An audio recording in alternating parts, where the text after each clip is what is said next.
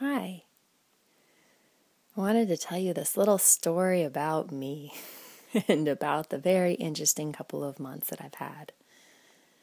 Starting in mid-February, I had what I thought was vertigo because my vision was affected such that it made things feel like they were coming towards me. It was very Blair Witch Project-esque. But it wasn't room spinning type of dizziness, but everyone, including doctors, thought that it was vertigo. Then, beginning of March, my tongue had started to become affected and feel a little numb. And then my feet got weird. Like it became a little hard to walk, and I started using only one eye to see, not realizing that was the beginning of double vision. And all of this was just mesmerizing. I didn't quite know what was going on, but again, thought that it had to do with vertigo, which at one point had gone away quite suddenly. I started to see normally again and feel normal briefly. So I just thought, oh, well, this is weird, but it's going to go away. So I was supposed to fly out for business to Texas, where my parents live.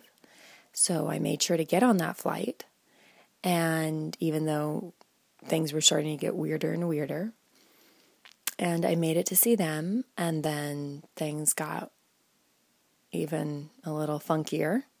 Walking became really difficult, and at that time I thought it was a B12 deficiency, and that my diet had played a part in it. So I thought, okay, well, this is definitely serious, but we're going to figure this out, and the doctors will know. The first ER doctor that I saw, they brushed it off as vertigo. And then 2 days later, my body would absolutely not let it go any further, and with my face feeling, half of it feeling absolutely numb, the tongue feeling numb, not being able to walk. You think there is something going on there? The vision's still bad. And I was not responding to the drugs they gave me for vertigo, which I wasn't surprised about.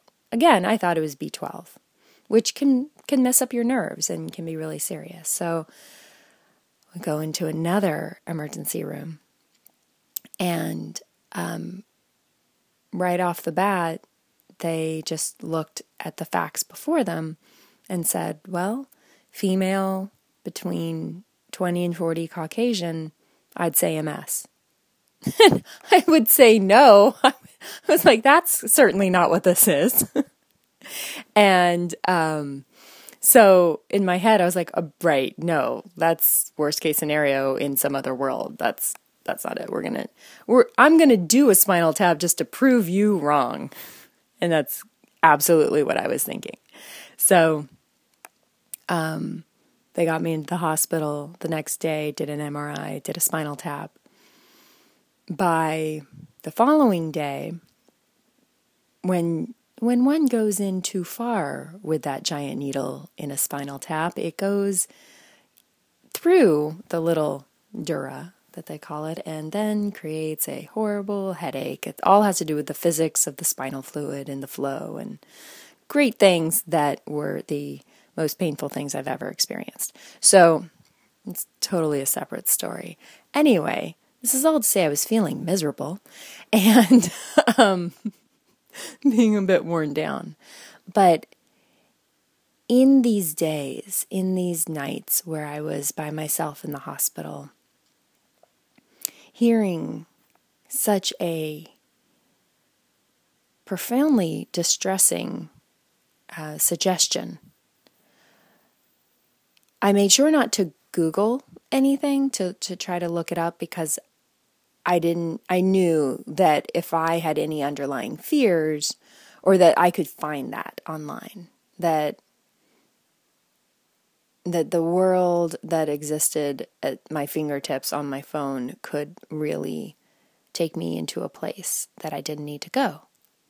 Instead, I chose and made the the actions in my mind and really, actions with my words to say, let me see this differently.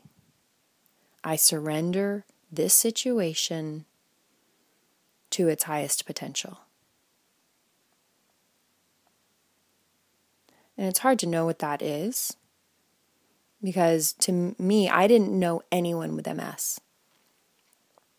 I knew of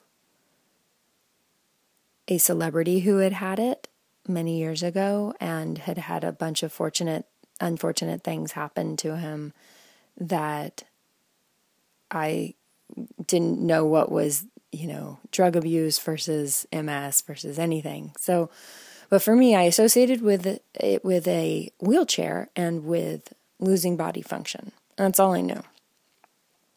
I sort of put it in the category of right around Parkinson's, not quite ALS. So that seems scary, especially to a young woman who really values using her body and being physically active. And so as I laid there, not a lot of fear necessarily rushed in because, again, I wasn't opening that gate. I wasn't rushing to Google something that I didn't even know if I had or not. So I'm like, let's not go there. But I did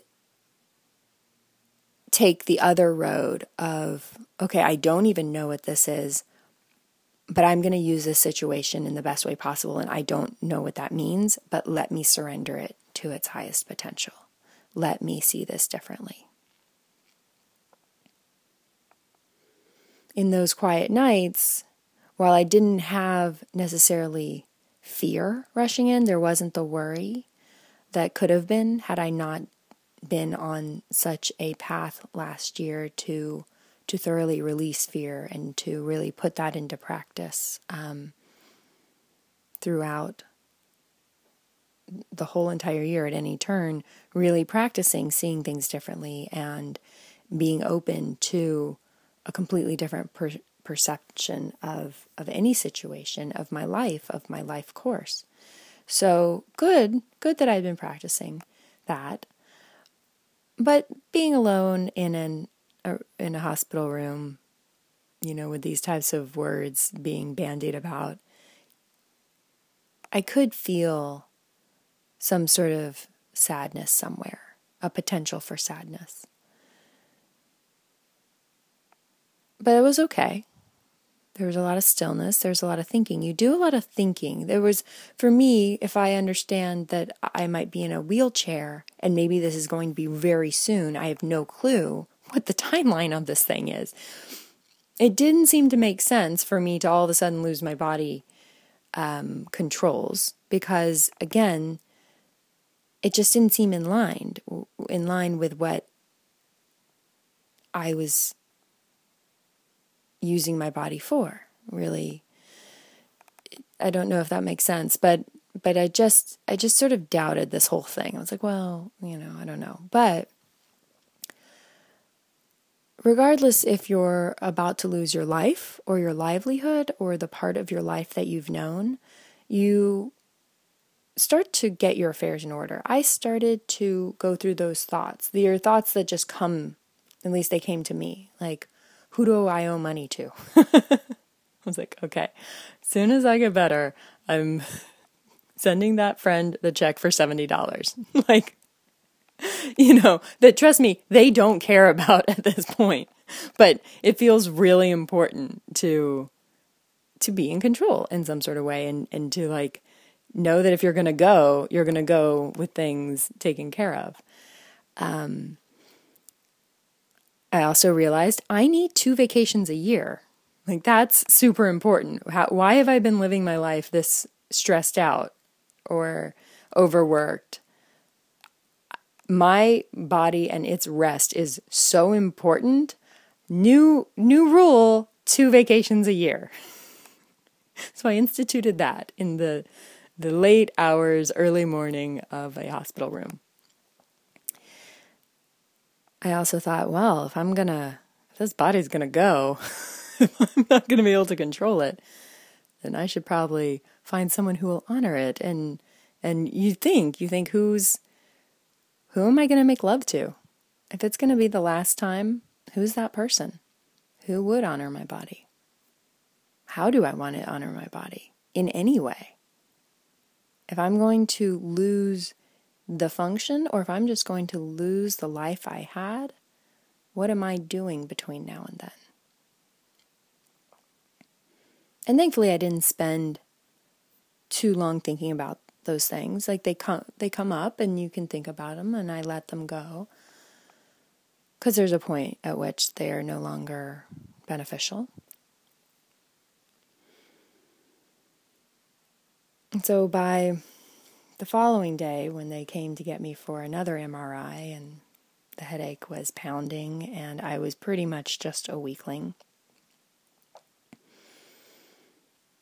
they also told me, well, that MRI we took, the spinal fluid that we're testing, things are starting to look like it's probably a mess.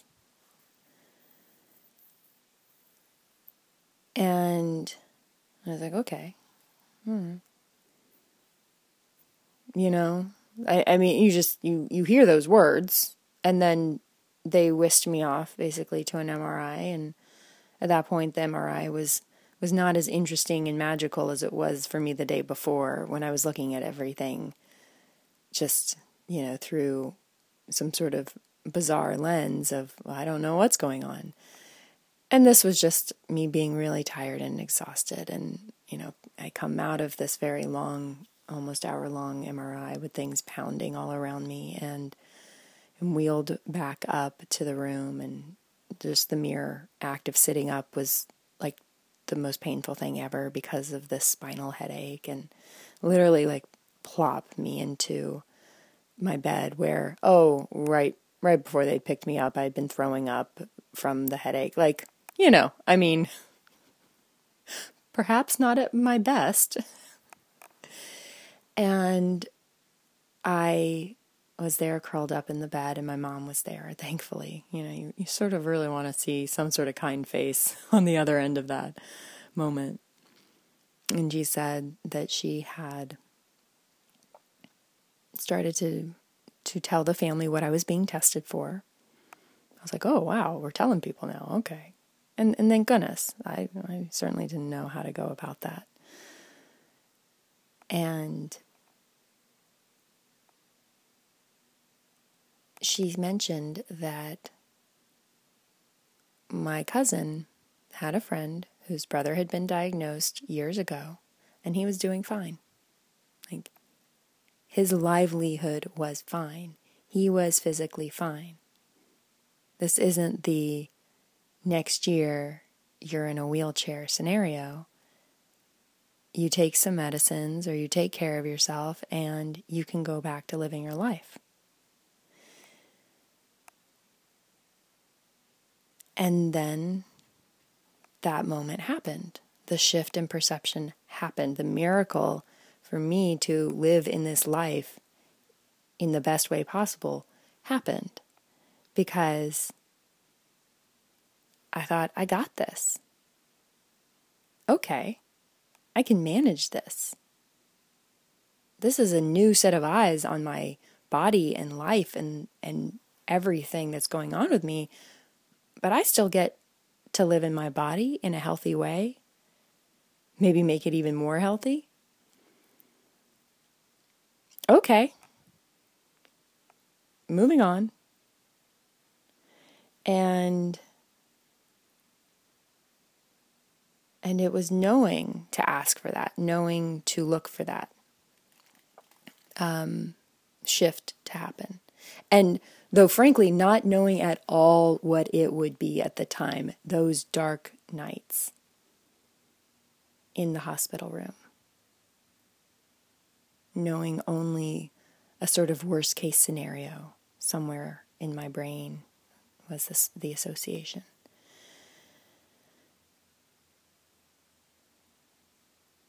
But I realized that this was something I could handle. And because I totally believe we only get what we can handle. So I chose to see it differently, and I let go of the fear that could have told me that I couldn't.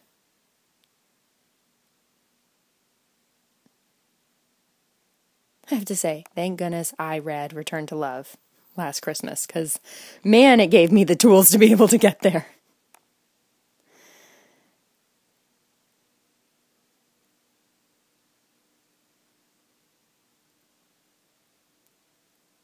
And this was, the gift that I can't even quantify. But it brings me to where I am today, which is 2 months later, regaining the ability to walk and see and pretty much taste, and now firmly putting me on the path of the explorer, the adventure into some new land, one where, there are some conventional Western doctors telling me one thing, and I know other Western conventional doctors open to other things, and then a whole world of functional medicine, of understanding healing in multisensory ways. Me getting on a path to discover more about this, and being so thankful for all the work that I did, knowing that I could release fear, knowing that it wasn't real. And I continue to put that into practice because it comes up. People like to put their fears on me, but I can create barriers. I can create my own reality, and that's what I'm doing, creating a very beautiful reality. Exploring that perfect blend of the mind, body, and soul. Letting that be